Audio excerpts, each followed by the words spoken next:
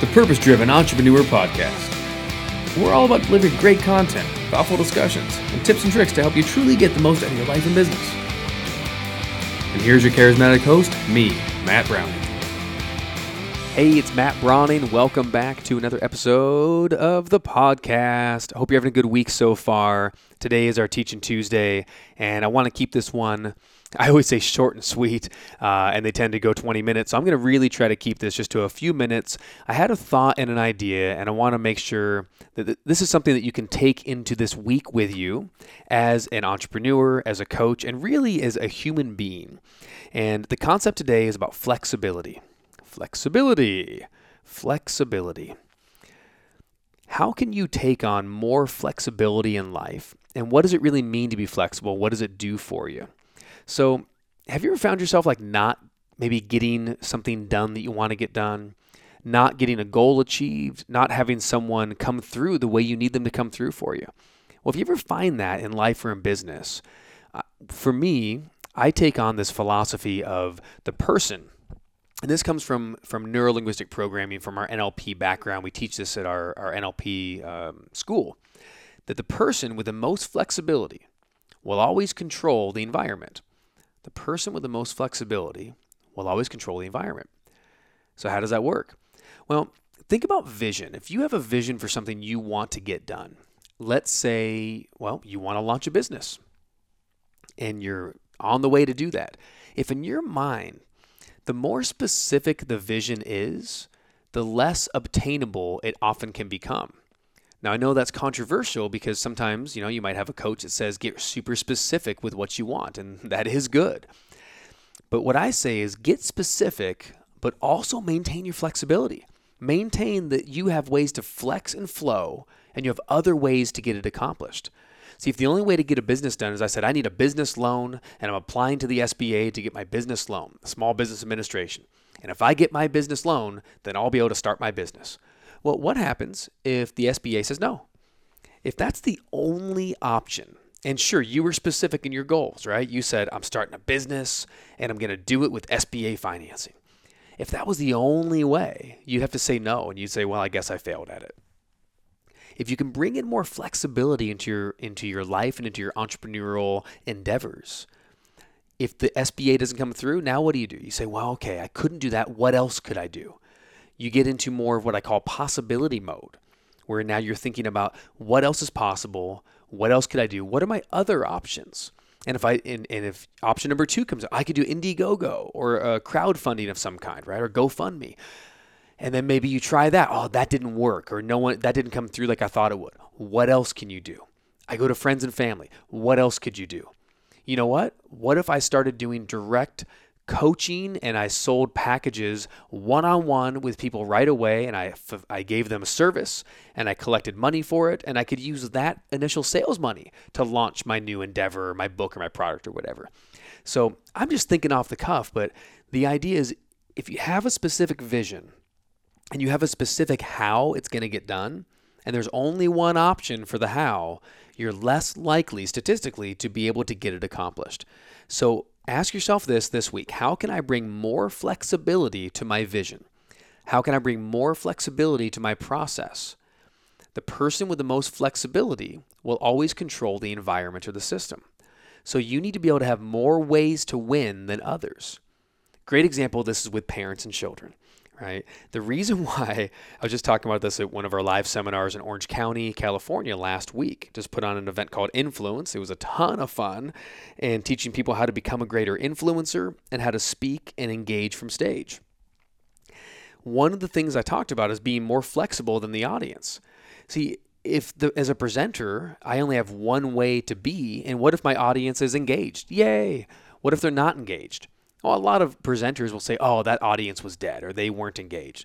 What I say is, as a presenter, as a leader, I need to be the one that's most flexible. If my audience doesn't engage when I'm with good teaching content, I'll be more funny. I'll be more lively. I might ask more questions. I might come out into the audience. Again, keep thinking, what else could I do differently to get the same result I want? I'm married to this result. I want to have this goal happen. What are my other options to achieve it? So I was talking about parents and children at the seminar. And one of the things you'll see so often, like in a grocery store, you ever see a kid, throwing a tantrum, and I'm walking around the grocery store. This happens usually once every couple weeks. And I remember this in particular. This is a couple months ago. I'm walking around a grocery store and I see a mom and her young child, probably about 4 or 5 years old. And no, younger than that. My son's 7, so probably 3 or 4. And, you hear something about, Mom, I really want this. Can I have this? And the mom says, no, that's, we're not doing that today. And then you run into them, in another aisle. And then they're like, Mom, but I really want this. And the mom still says no. Well, by the time I get to my checkout line, who comes up, behind me? And I look back and I see the mom and the kid. And guess what's in the cart? The same toy that the kid has been bugging the mom for the entire trip. And here's what that means. The kid wore the mom down. The mom said no. The kid said yes. The mom said no. The kid said yes. Finally, the mom said no. The kid said yes. And the mom said fine, right?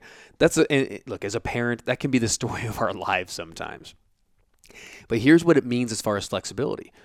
Who had more options to get what they wanted? I'll tell you right now, whoever won. So the child had far more options in this case than the parent had. The child had more ways to say yes than the mom had ways to say no. So mom said, no, this is why, here's my explanation. And then, no, this is my authority. I'm saying no.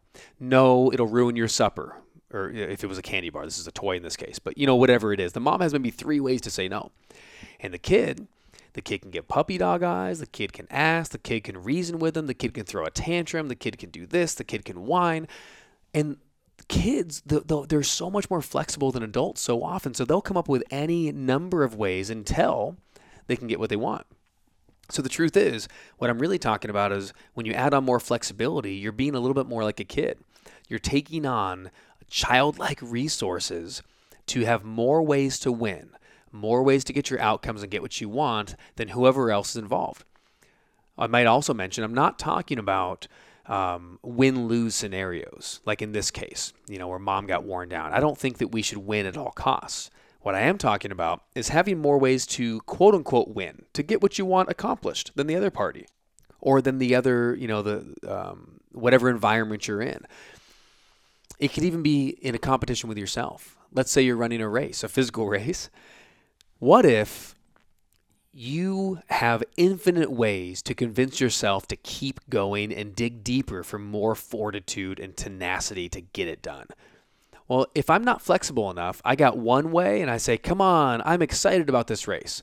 Well, partway in, I ran a marathon once, as Johnny Dangerously would say, once. Just once. Or I guess that was the antagonist, not Johnny Dangerously, but in the movie with Michael Keaton. Anyway, go watch Johnny Dangerously. But I ran a marathon once. And man, in the beginning, it was easy because I just had all I needed was one option, which was get excited about running a marathon. And I was excited, so I did it. Then it got harder, and I had to then maybe convince myself and say, Matt, determination, you really want to do this. But by the time my legs gave out and they were spaghetti and my knees hurt and I'm crawling, hobbling at mile 16, mile 17, I had to have more ways to convince myself to keep going than my body had ways to quit. That's a good way to put that. Always find a way to be more flexible, bottom line. So number 1 is, let me just kind of recount what we talked about. Have a vision and be clear and specific on that vision. The second thing is you should have a how or a process about how you're going to accomplish that vision. But finally, make sure that you bring in enough flexibility to the how, that if a how doesn't work, a process fails, you can flex yourself and take another approach. Keep flexing until you get it. Keep changing the approach until you get what you're supposed to be getting. I think that's where I'm going to leave it for now. That's the key about flexibility for this week. I hope that was valuable, and I hope it was simple enough. I'm trying to get these Tuesday episodes to be a little bit shorter so you can simply just take one idea and apply it for the week. So apply this week flexibility to your vision. You'll get a lot more accomplished. Thanks for listening. This is, again, Matt Browning. If you haven't already, make sure check out your podcast app or your Apple Podcast if you are on an iPhone. Real quick, just take a look at the top and see, are you still subscribed? If you see the purple subscribe button, make sure you hit it and you'll resubscribe. If you haven't listened to the last couple episodes, but you're catching this one on a media, make sure you go back to your iTunes or make sure you go back to your subscription software and subscribe. Also, if you wouldn't mind rating and reviewing.